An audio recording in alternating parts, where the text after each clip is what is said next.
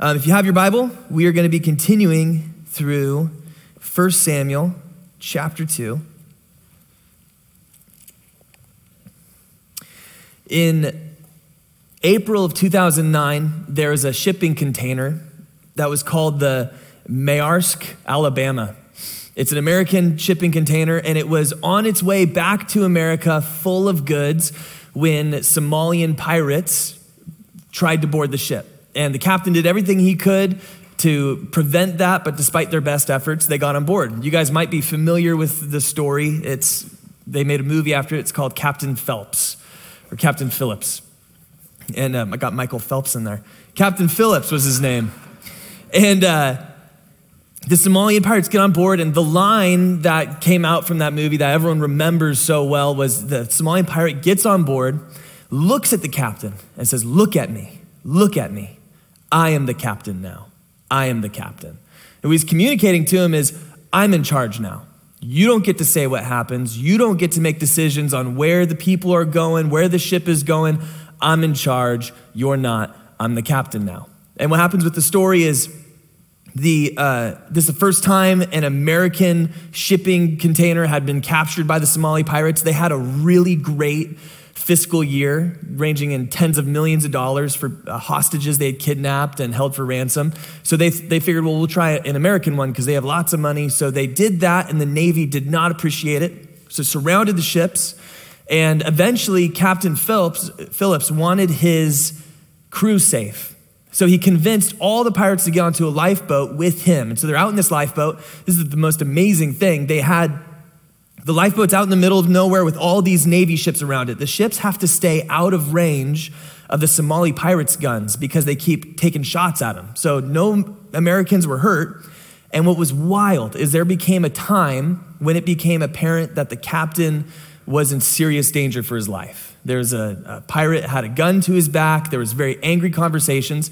And there was 3 American snipers who had to time the movement of the pirates' lifeboat with the movement of their boats. There's 2 moving platforms.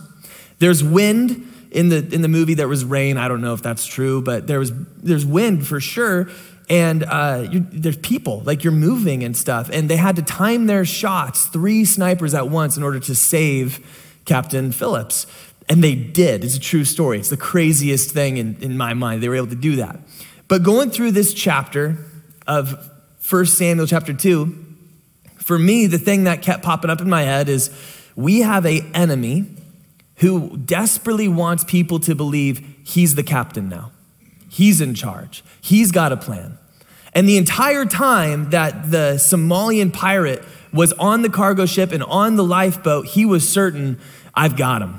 I've got him right where I want him. We've got a way out of this. We can figure this out. But the entire time, the American forces had their own plan going on that was subversive and was greater than the Somalian pirates' plan.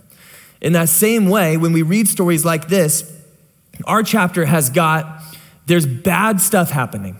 There's a bad system.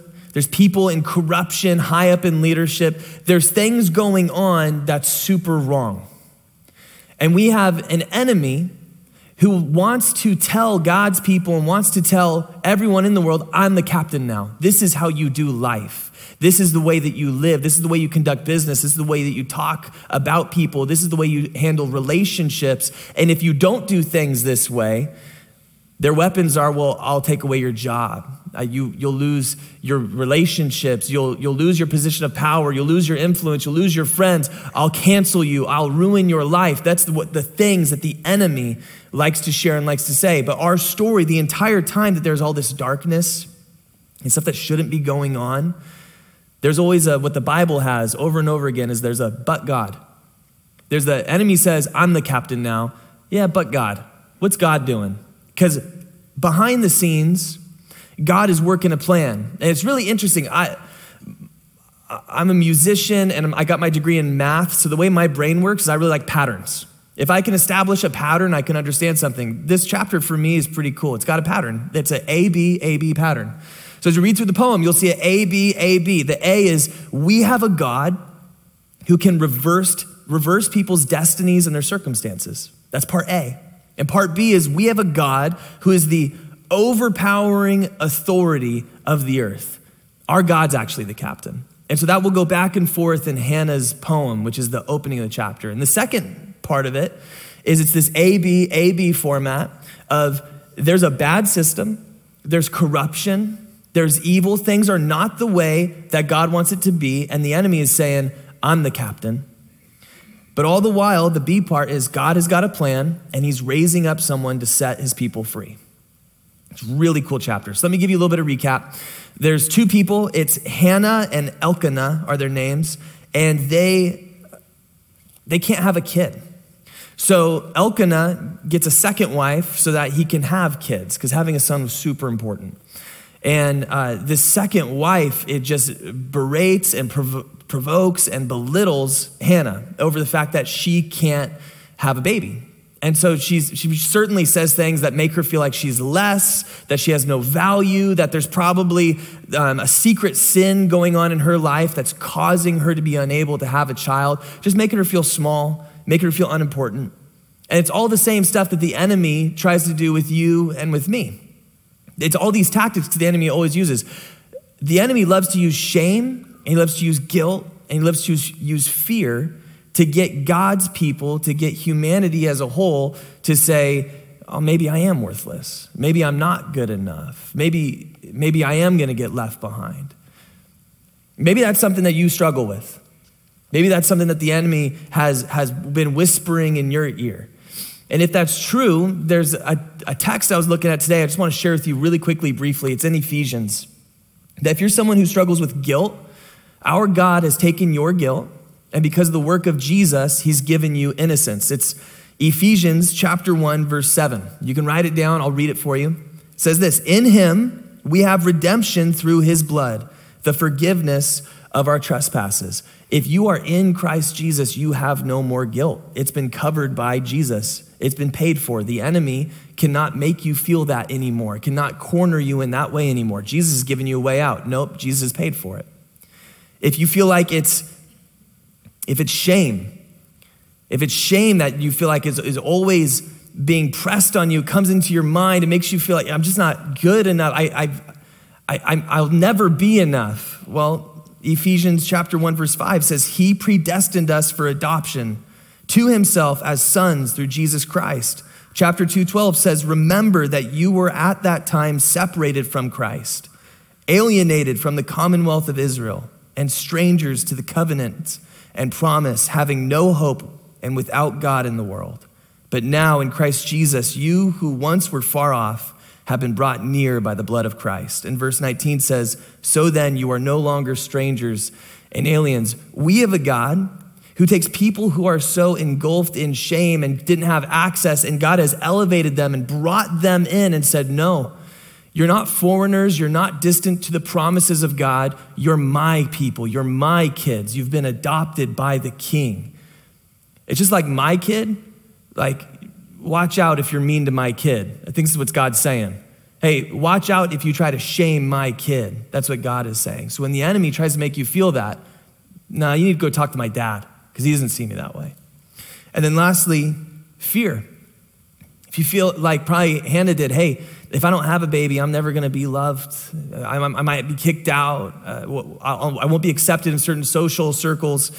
It's Ephesians 1:19. And what is the immeasurable greatness of his power toward us who believe, according to the working of his great might, that he worked in Christ when he raised him from the dead and seated him at his right hand in the heavenly places, far above all rule and authority and power and dominion and above every name that is named, not only in this age, but also in the age to come.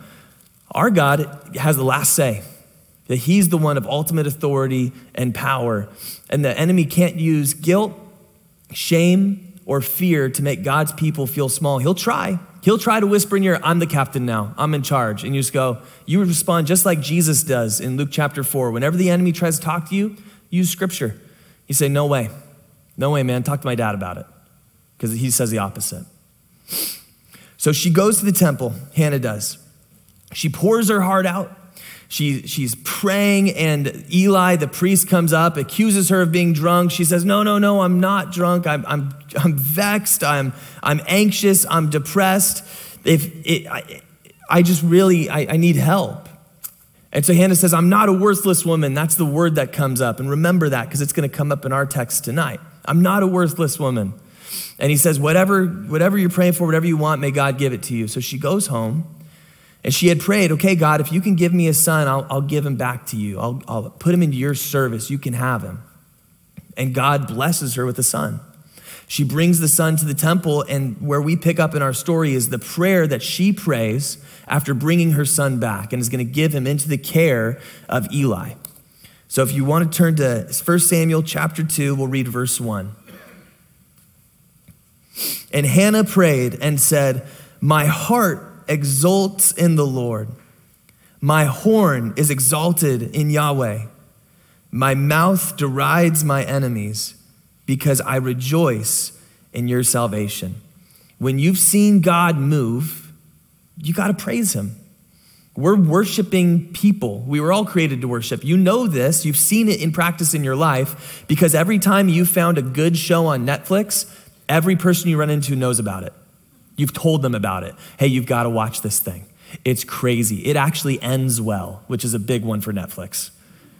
Or anytime you have new music, or anytime there's a new relationship or a new job, you have to tell someone it's explosive out of you. It's how God created us, that we're worshiping people. When we see God move, we have to praise. We have to tell people. And notice that it says, my mouth derides my enemies. You know what really makes the enemy feel small and weak? When God's people want to praise God. When God's people are worshiping people. And Jesus says, out of the abundance of the heart, the mouth speaks. And I've been trying to think all week, okay, if I had a tape recorder around my neck, is my mouth one that derides the enemy, or is my mouth more in line with what the enemy wants? Like if I were to have a tape recorder around my mouth, around my neck, and I were to play it back at the end of this week, would I be someone who I'm like, this person exalts in the Lord. This person praises the Lord. This person, by the words he's saying, puts the enemy down and makes the enemy small. Or do I act like the enemy's the captain now? When I speak, which captain do I exalt? So this is part A. So part A is we have a God who can reverse destinies and circumstances, and part B is he's the overpowering authority of the world. It's going to go back and forth. So verse 2 is where you see part B. There is none holy like Yahweh, for there is none beside you. There is no rock like our God. There's no one who compare to our God. There's no rock like him. I love that the Bible uses the imagery of God as a rock. And Jesus will talk about there are two groups of people. Everyone builds their life on something. And you either build your life on the rock, which stands firm, that's immovable, that's unshakable, that nothing can compare to, or you build your life on reputation or status or a relationship or what others think of you. It's the foundation of who you are as a person. It's either going to be based on God and what God thinks and what God says, or what people think, or what you think, or what you want to be right, what's important to you. And Jesus says, both of those houses can look beautiful. Both of them can look tall. Both of them can be desirable. But ultimately, when tribulation comes, when there's distress, when there's hardship, one will stand and one will fall. And the one that stands is the one who's built on the rock. We have a God that's incomparable, the overarching authority of the whole world. And so part B, he's the God who, or part A, the God who can reverse destinies, verses 3-5. Talk no more so very proudly. Let not arrogance come from your mouth. For Yahweh is a God of knowledge, and by him actions are weighed. The bows of the mighty are broken, but the feeble bind on strength. Those who were full have hired themselves out for bread, but those who are hungry have ceased to hunger. The barren has borne 7, but she who has many children is forlorn. Who are the kind of people that God likes to use? Is it the mighty? Is it the strong? Is it those who are in power? They have lots of education. They're fit for service. What I love about our God is the minimum requirement to be used by him tends to be being what seems to be the wrong person. The person that shouldn't be used, that can't be used. That it's the person who just in humility seeks after God. Man likes to look on the outward appearance, but we have a God who looks at the heart. I think that's why Jesus says, blessed are those who are meek because they're going to inherit the earth. You see this happen with Gideon, where you have Gideon, by the Lord, raises up an army to fight against the Midianites. And already there's a huge issue with how many Israelites there are and how many Midianites there are. And God says, you know what, I don't like the numbers. And Gideon is like, yes, Lord, I don't like them either. Let's double, let's triple. And God says, tell anyone who's afraid they can go home. Gideon's like, no, that's the opposite of what I was thinking. And so Gideon tells him and people leave. And Gideon's like, well, okay, maybe we can make this work. And God goes, I don't like the numbers. And Gideon's like, yes, thank you. God says, there's too many. Oh my gosh. So God has this thing where they go down to the river, and if they drink a certain way, those are the ones that can go to battle. And it ends up being 300 men. And the reason God did that is because God wanted the victory to be his. That people would look at what happened there and say, they must serve a powerful God of authority, God who can make things happen, a God who's in control. That's the kind of God I want to follow. He doesn't want it to be a situation people can go, oh yeah, no, I had it covered. Gideon wouldn't be able to say that. Gideon would be like, yeah, God had it covered. It's kind of like David and Goliath. You have a kid standing in front of a giant. He couldn't claim, well, it was my background as a warrior. Nope, it was I have a God who is on my side. God wants people who will say, hey, here's my 5 loaves. Here's my 2 fish. I don't know if you can do anything with that, but if you will, I'll give it to you. Take all that I have. Take all of that is in me. God, if you can use it, I want to see you do something with it. Verse 6, the Lord kills and brings to life. He brings down to Sheol and raises up. We have a God who has power over life and death.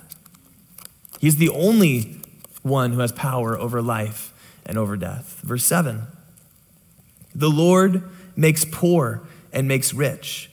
He brings low and he exalts. He raises up the poor from the dust. He lifts the needy from the ash heap to make them sit with princes and inherit a seat of honor. For the pillars of the earth are the Lord's, and on them he has set the world. The depressing circumstances that could be in your life, the situation that you're in, notice how there's all these back and forth, the poor, rich, the hungry, full, the mighty's bows are broken. Like there's this contrast that is being shown here in this poem, telling you and me and any reader that someone's circumstances that they're born into, through God's power, doesn't have to be the way that you live your life. That we have a God who can take people from the ash heap, which would have been the pile of rubbish outside the city. That's the least place you want your kids to go play, the least desirable place, you want nothing to do with that. Our God takes people from that scenario, raises them up to sit in honor with princes and leaders and rulers.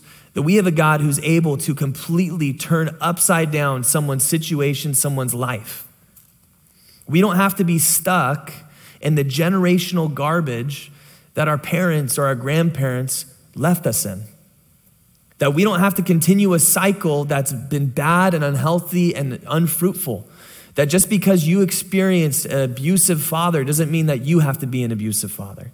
That just because you experienced a terrible relationship between your parents doesn't mean that you have to continue that terrible relationship for your kids to experience. Just because something happened to you does not mean that you have to continue to perpetuate that cycle, because our God has given us not a spirit of fear, but a spirit of power and of love and of self-control. And through God's spirit, through talking to God, through saying, God, help me in this, we have a God who's able to pull people out from the darkest, worst circumstances and elevate them up. People who just turn to him and say, okay, God, I'm in. Verse 10, the adversaries of Yahweh shall be broken to pieces. Against them he will thunder in heaven. Yahweh will judge the ends of the earth. He will give strength to his king and exalt the horn of his anointed. His king, his anointed. Ever since the Abrahamic covenant, there's been looking forward to a king person. And so kings are coming, but there's a better king coming. We're going to get Saul, we're going to get David, but this is looking towards someone even greater. In Luke chapter 1, verses 46 through 55, you have Mary, and she writes a poem. And the poem that she writes uses a lot of imagery and a lot of symbolism and a lot of ideas that's written right here, which tells you and me that the entire, the first generation of Christians would read this about his anointed. His anointed it kind of looks like and sounds like Messiah. It's where you get that word. They would read this poem and they would say, this is all about Jesus. This song, as we read it, it's supposed to encourage people from humble grounds, from lowly positions, that through God's power and spirit, they can become important leaders in their community, that they can become agents of change to push back darkness and see God's kingdom come even today. Because you know what? There are really bad systems. There are really bad people in positions of leadership, and God has raised you and me up in this community of Grants Pass to push back against that darkness, that he can flip the script. We have a God who's able to do that, and he's the overpowering authority of the entire world, and he's on our side. So, okay, God, what do you want me to do? I'm in. I'll give you my 5 loaves and my 2 fish. So that's the first part, is Hannah's poem. The second part moves from Eli's sons and Samuel. So it's that A-B format, I think. So before it was you have God can reverse the circumstances and destinies of people, going back and forth between he is the overpowering authority of the earth. And then the second part is there's a bad system, there's corruption, there's people in charge saying, I'm the captain, I'm in control, this is what we're doing. And you have God working a plan, raising up someone to set his people free. And so Samuel's story, it's mixed up in all this darkness in this chapter. Things are really not good. And as we read it, I just want you to notice and pay attention to how much control Samuel's mom and dad really have over him. It's not a whole lot. They've left him. And really, that's what we do with our kids too. Where Samuel was brought to church, a place where he should be safe, a place where he should be able to grow, a place where he should be able to learn, and entrusted him into their care, saying, okay, I'll see you after. I'll see you in a little bit. I'm excited to hear about all you've learned and all you've grown. But there's bad people in charge. There's bad system. There's an enemy at work. Well, with our kids, there's systems that we entrust our kids to where the enemy has control. The enemy has dominion. And it could be, just for instance, the school system. You put your kids into school, a place they should be safe, have the ability to grow, have the ability to learn. And there's an enemy who says, I'm the captain here. I get to decide what goes into curriculum, what gets taught about identity, what gets taught about what makes a person important or safe or happy or what brings a flourishing life, how people came to exist, all of that sort of stuff. There's an enemy in charge in those places. A place where you should be able to learn and to grow is a place that's been fueled and corrupted by power and money. And in the case of Samuel's situation, even sexual sin. And you know what? Even if you homeschool your kids, there's going to come a time when they'll probably go to college. If you homeschool your kids, probably not. Just kidding, I was homeschooled. But there's a time when they'll go to college. There's a time when they're going to enter the workforce or get a relationship with a friend or someone of the opposite sex, and they're going to be shared with all the things the world has to offer. And if your kids aren't prepared for it, if you haven't raised your kids with intentionality, they're not going to have the tools. You see, like in Genesis, you have this guy named Joseph, where Joseph is raised in what should be a godly family. There's obviously problems.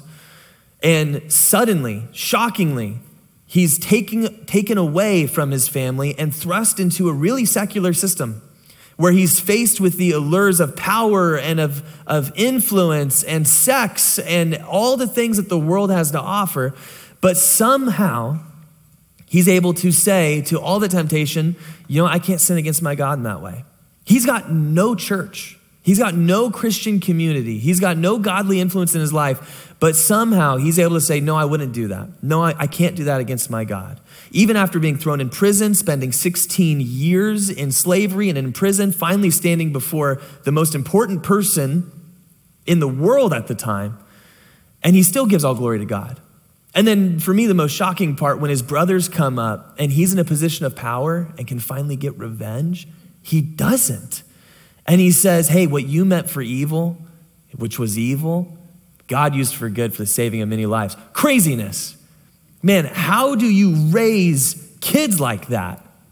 How do you do that? How do we equip our kids to become kids that when they are taken out of their support system, removed from community, they be people who are like that? Proverbs 22:6 says, if you train up a child in the way he should go, and when he's old, he will not depart from it. That our role as parents is to intentionally raise up kids to know Jesus. And so that just means daily stacking up kindling in your kid's heart of this is what is right, this is what is true. That means practicing what you preach. That means not having rules for me, but not for thee, or the other way around, rules for thee and not for me. It's raising your kids up to show, no, this is serious, this is important, this is how we live our lives. So that way when they're faced with the things of this world, they say, no, I'm not gonna do that. We need to be people who talk with our kids about what the Lord has done. Maybe you have kids who have already moved out of your house. You go, what do I do now? Well, just like with Samuel's mom and dad, when you annually visit them, which will be coming up soon for Thanksgiving, tell them about what the Lord has done in your life. Ask them, what's God doing in your life? Well, I don't know, God. Well, he's doing something. He's real. He wants you. Engage them in good conversation. And the biggest tool you have that you can do at any point is you can pray for your kids. Because we have a living God who's the overpowering authority of the entire earth, and our prayer does something. Our God desires our prayers. There's two great tools you can use. So verse 12, this section starts with, now the sons of Eli were worthless men. What a way to go down in history. In the Bible for all future generations to look at and reminisce on. Worthless men. They did not know Yahweh. I skipped verse 11. Let me read that real quick. Then Elkanah went home to Ramah, and the boy was ministering to Yahweh in the presence of Eli the priest. Verse 12, now the sons of Eli were worthless men. They did not know Yahweh. Which is interesting, right? Because you have the family who raised Samuel for a little bit, entrust him into this system that is bad, yet Samuel is raised up and he does well. Eli, though, his sons are worthless. They're terrible people. They're the bad guys in the story. Their dad always had them in church. They knew all the Bible trivia. They had the books of the Bible memorized in order. They know the Bible better than you do, and they're worthless men. They're in a spot that they should not be. Honestly, when I was reading this and thinking through it, it reminded me a whole lot of me. I was the Awanas kid. I was raised in church. It was super important to my mom. We were always at church, going to Christian school, super involved. My mom put me in multiple Christian summer camps every single summer, which if you were ever put in multiple summer camps in 1 year, the camp's not for you. It's for your mom. And now that I have a 6-year-old, I'm like, I get that now. How many summer camps are in Southern Oregon? Like, let's figure this out. I knew I still have them memorized by song, all the books of the Bible. I could tell you, I had Bible verses memorized. I could tell you all the facts and all the trivia. I knew all about Jesus, but I didn't know Jesus. Just like you can know all about George Washington, events, places, things he did, things he may or may not have said, but you don't know George Washington. You probably don't have a conversation with him. You probably don't talk to him and want a relationship with him because that would be crazy. And so growing up, that was me. You know, I was in church all the time, was participated in worship services. We read, we prayed. Okay, I went to Christian school, knew all the facts, could recite the stuff, but I didn't know God. So what really changed for me? Because when I was going to church, for me, you go to church and you hear people share their testimonies, like I was a meth addict and then I was in this airplane that was falling from the sky and an angel pulled me out of it and saved me. And I'd listen and I'd go, wow, maybe I should start doing drugs. I want to know God like that. There was a season where the church would only share testimonies like that, not Edgewater, the church as a whole. We were in San Diego at the time, and I was like, wow, maybe that's what you have to do to have a good spiritual experience. But that's not what happened for me. What happened for me, what changed for me, is every single day, my dad, who's an electrician, not a pastor, would come home from work, we would sit at the dinner table, we would pray, and my mom and dad would talk about work, about life, about Jesus, about God, and then every night they would pray every single day. And then every Wednesday, we didn't do Wednesday, every Sunday, they would bring me kicking and screaming to church, because I didn't really like church, but I went and I memorized all the stuff, and they would make me go, and they would always tell me, one day you're gonna be old enough to make a decision for yourself, but while you live in my house, we go to church. This is what we do. And they would bring me to church. And then when I was 16, I did have the opportunity to not go to church. I didn't go, chose not to. But then some of my buddies that I was with, they said, hey, let's go check out this church. They got really great music. And choosing to go of my own volition, it was in that moment, in that night, that God ignited what my parents had been stacking up around my heart faithfully for 16 years and changed my life. All of a sudden, God's real. All of a sudden, I can know him, not just know about him. That's what really changed for me. I think for so often, that's the best we can do for our kids. It's not a magic bullet. It's not a special thing you need to do. It's, I'm going to faithfully live out what I preach to my kids. Okay, we're going to pray. We're going to talk about Jesus. We're going to make, if this is so important as I really think it is, then I'm going to act like it's that important. And I'm going to bring it up with my kids. I'm going to have real conversations with my kids. We're going to talk about the stuff that they learn at school and say, do you really think that's true? How do you think that works out? And wrestle through stuff. Intentionally stack kindling around the heart of your kids, knowing that we have a God who wants to be known and wants to know. And that if we draw near to God, God will draw near to us. Make your kids curious about the Lord, that they would seek after him. And God's Spirit, you pray, would ignite in their hearts, that they would become Jesus followers that surpass you. That they would know Jesus to a greater degree that you do. That's the prayer that we as parents need to be praying for our kids.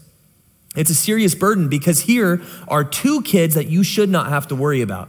These are the pastor's kids. These are the kids who know the Bible more than you. These are the kids who are, dude, they got a job at the church. Like these are supposed to be really, really good kids, but they don't know God. Because Eli didn't raise his kids well. He brought them to church. They were always in class. They were always in Sunday school, but their faith was vicariously lived out. Our God does not have grandchildren. Do you know that? Jesus only has children. That you can't have your parents' faith be good enough to be your faith. You have to raise your kids to become children of God. You have to raise your kids to know God. It's interesting because Eli thought Hannah was worthless before, when with the maybe being drunk, what she was doing, but the people who are truly worthless in God's economy, those who are highly esteemed but don't know the Lord. And so here's what happens to them. It's verses 13 through 17. The custom of the priests with the people was that when any man offered sacrifice, the priest servant would come while the meat was boiling with a three-pronged fork in his hand. And he would thrust it into the pan or kettle or cauldron or pot. All that the fork brought up, the priest would take for himself. This is what they did at Shiloh to all the Israelites who came there. Moreover, before the fat was burned, the priest's servant would come and say to the man who was sacrificing, "Give meat for the priest to roast, for he will not accept boiled meat from you, but only raw." And if the man said to him, "Let them burn the fat first, and then take as much as you wish," he would say, "No, You must give it now, and if not, I will take it by force." Thus the sin of the young men was very great in the sight of Yahweh, for the men treated the offering of Yahweh with contempt. So God laid out how God's worshipers were supposed to worship him. You can see it in Leviticus, you can see it in Deuteronomy, but it was very clear. God's people, when they'd come, they'd worship, there was a portion allocated to the priests. This is what they eat, because they couldn't go and farm for food. They had a really big responsibility that was supposed to be one they honored at the temple. And so what would happen is the people would come and they would sacrifice the Lord's portion.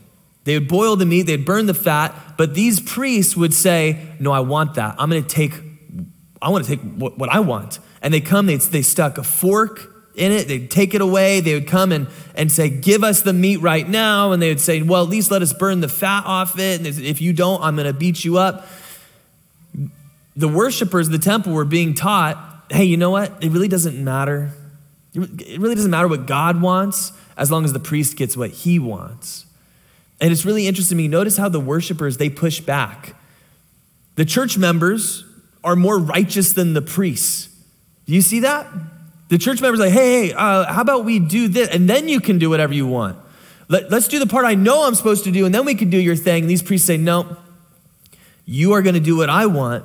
I'm the captain now, or I'm going to take it by force. I'm going to punish you for it. Priestly abuse in this area was giving the church a really, really bad name. And it still, unfortunately, can happen today.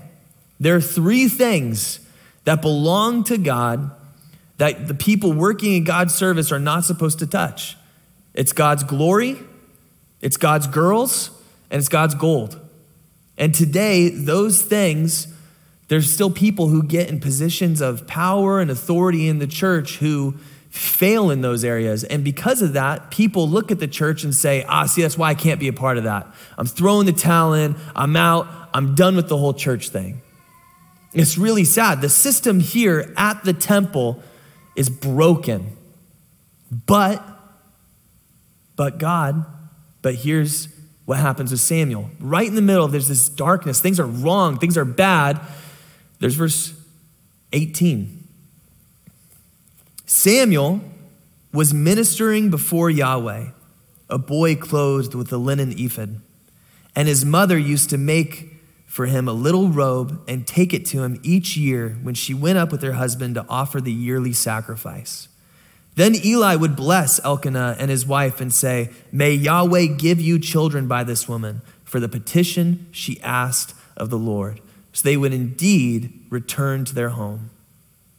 Indeed, Yahweh visited Hannah, and she conceived and bore 3 sons and 2 daughters. And the boy Samuel grew in the presence of Yahweh. Even though what's going on in this system is evil, is wicked, is wrong, Samuel doesn't throw in the towel. He doesn't take his ball and go home. He doesn't quit the church. He says, regardless of what others are doing, I'm going to continue to do what is right. And if you really believe that God is judge, that God is all powerful, that he sees and he knows and he discerns what is in the intentions of man's heart, it leaves you really free to just pursue what God has called you to do and not be worried about what other people are doing. Yeah, sin needs to be called out. Absolutely. These priests needed to be called out. They were in a position of serving the Lord and were doing the wrong thing totally. But because Samuel knew God is judge, God's bigger than me, God's in control, I'm going to trust him in this. And he was able to focus on continuing to grow in the Lord and to grow and develop into the person that God needed him to be. And so each year, Hannah and Elkanah, they'd come and they'd visit. They'd come, they'd visit, they'd give Samuel a present, and the priest Eli would say, "May God bless you with children," and they would go home and they would have a kid. And then they would come back to Samuel and they'd give him a present, and Eli would say, "Hey, Lord bless you," and they would go home and have a kid. And then they would come back and they would say, "Hey, Samuel, great seeing you." Eli bless them, and they'd go home and have a kid. So men, some practical thing from this. It pays to take your family to church. Hey, that's just what it says. Do with that what you will. However you interpret that, this man takes his wife to church, kid making stuff happens. I'm saying the Lord is very good. Amen? Amen. Okay, verse 22. This verse drives me crazy. Now Eli was very old, and he kept hearing all that his sons were doing to all Israel. He heard about it. He knew. Eli knows this stuff is happening, but he doesn't do anything about it. How they lay with the women who were serving at the entrance to the tent of meeting. And he said to them, why do you do such things? For I hear of your evil dealings from all these people. No, my sons, it is no good report that I hear from the people of Yahweh spreading abroad. If someone sins against a man, God will mediate for him. But if someone sins against Yahweh, who can intercede for him?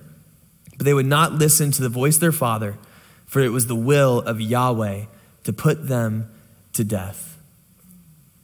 So two things could have been happening. They could have been pressuring women who come to worship to have sex with them, or they could have raised up a harem of prostitutes at the temple for quote unquote temple service, trying to look like all the Canaanite religions. Because that's how all the Canaanite religions were, is immorality was a main focal point of how you would worship these other gods. Maybe they looked at what other churches were doing and they said, ooh, I like that. We could do that here. That's not how God's church is supposed to be. God's church is supposed to be so other than what the rest of the world is doing. It's to be a sacred, different place that's not all about what's going on in the world, but it's all about a God who wants to redeem and save his people, who wants to elevate the status of women, who wants to see men treat their wives and their daughters with respect, who want to see young men raised up to be godly leaders in the community. The church is supposed to be completely other than everything that's happening in the world. There's an interesting text in here. My heart is in the kids' wing, and so I'm trying to be quick. I've made promises that I don't think I'll be able to make good on. But here it says, the will of the Lord was to put them to death. Is that fascinating to anyone else? Because God's will is that no man should perish, right? Well, here's what happened. You can read it in Romans 1, 28 through 32. I won't read it for you, but God has put a conscience in all of us to where we know what's right and what's wrong. These men were raised in the church. They know all about God. They know what is right. They know what is pleasing. They know what is acceptable to the Lord. And they chose to instead go after evil and pursue wickedness. And just like Pharaoh in Exodus chapter 5, he's given the opportunity to repent and to follow God and to let God's people go. He hardens his heart to it, says, I'm not going to do it. I'm going to continue to do this wicked, evil thing. Eventually, God says, okay, enjoy. Go after it. Have that. I'll help you in it. And God eventually starts to harden Pharaoh's heart. Pursue that to its logical end and see that it leads with destruction. See that it leads in pain. See that it leads the opposite of what you actually want. That's what happens with these young men. They had continued to pursue evil, continue to do what is wrong, would not listen to their dad when eventually he says, hey, that's wrong, knock it off. And so God goes, okay, that's fine. I'll be done with you and I'll move on.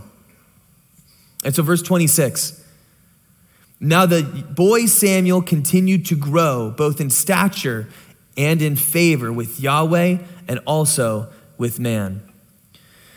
This is really fascinating text. Because Jesus in Luke chapter 2, what we're told about him, if you go to Luke, I'll go there, you don't have to. Luke chapter 2, verse 52 says, and Jesus increased in wisdom and in stature and in favor with God and with man. They take that verse and attribute it to Jesus. Here's what happened with Jesus. This is really fascinating. 2 verses before, and they did not understand the saying that he spoke to them, and he went down with them and came to Nazareth and was submissive to them. And his mother treasured all these things in her heart. Just a quick little thought. Jesus is the creator and the sustainer of the universe. That Jesus decided the eye color, the shading of the hair of Mary. That Jesus knew her, what she would look like, Psalm 139 says, before the foundations of the earth. And the creator and the sustainer of the world goes home as a boy with Mary and is submissive to her. Isn't that fun? Isn't that just wow? Okay, that's a life verse for your children. You make them know that, because God's will for children is that they be submissive to their parents. And if Jesus can do it, your kids can do it.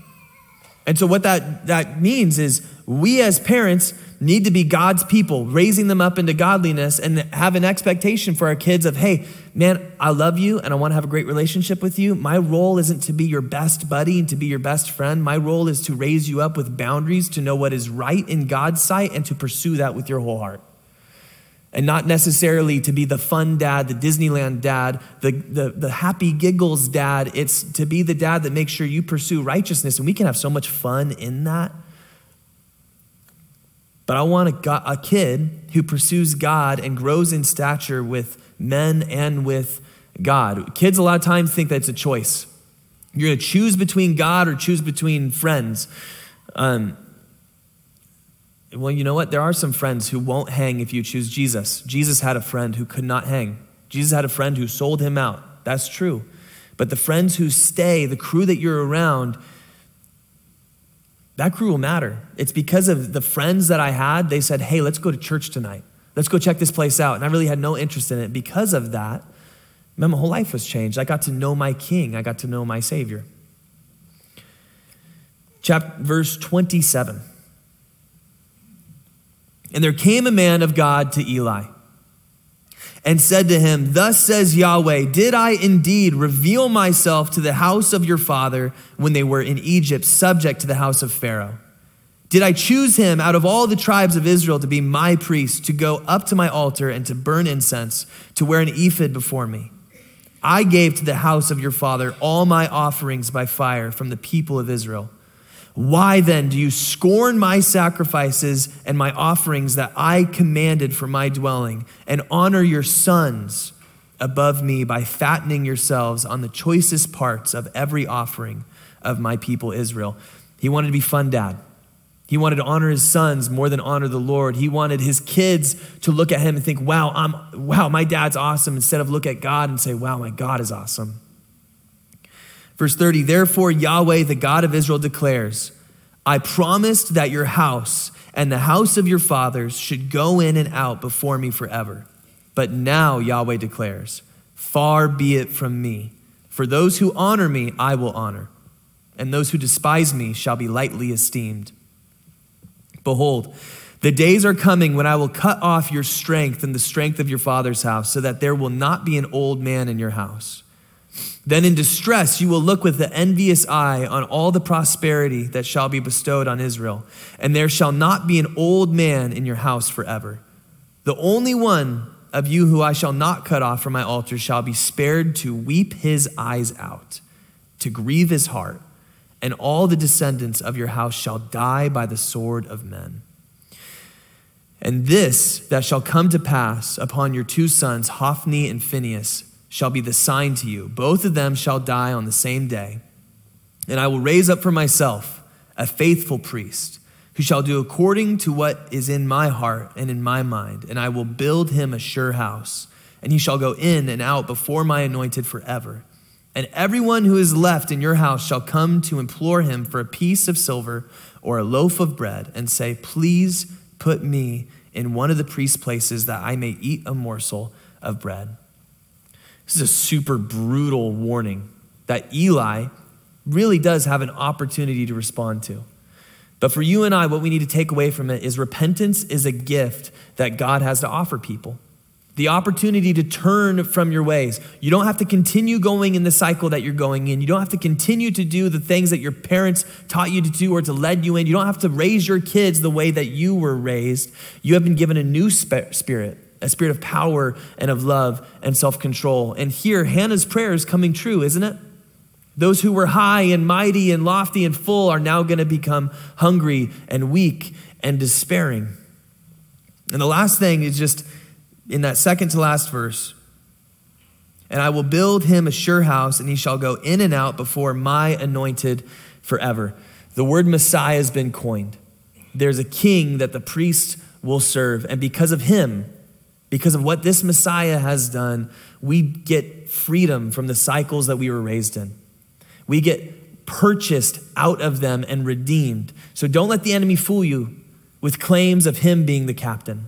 Even when things are dark and it seems like evil is winning, Jesus is on the throne. The Messiah, the King, has come. And so let's raise our kids like we believe that.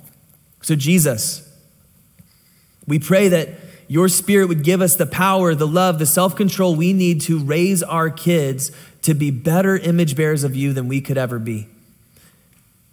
Help our ceiling to become their floor in regards to their walk with you, Jesus. Help us to be people who are mindful of daily stacking kindling around the heart of our children, that this community would be changed by this next generation in the way that we would have liked to have seen done by us.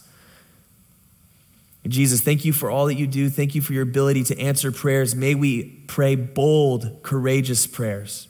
It's in Jesus' name we pray. Amen. Amen. God bless you guys.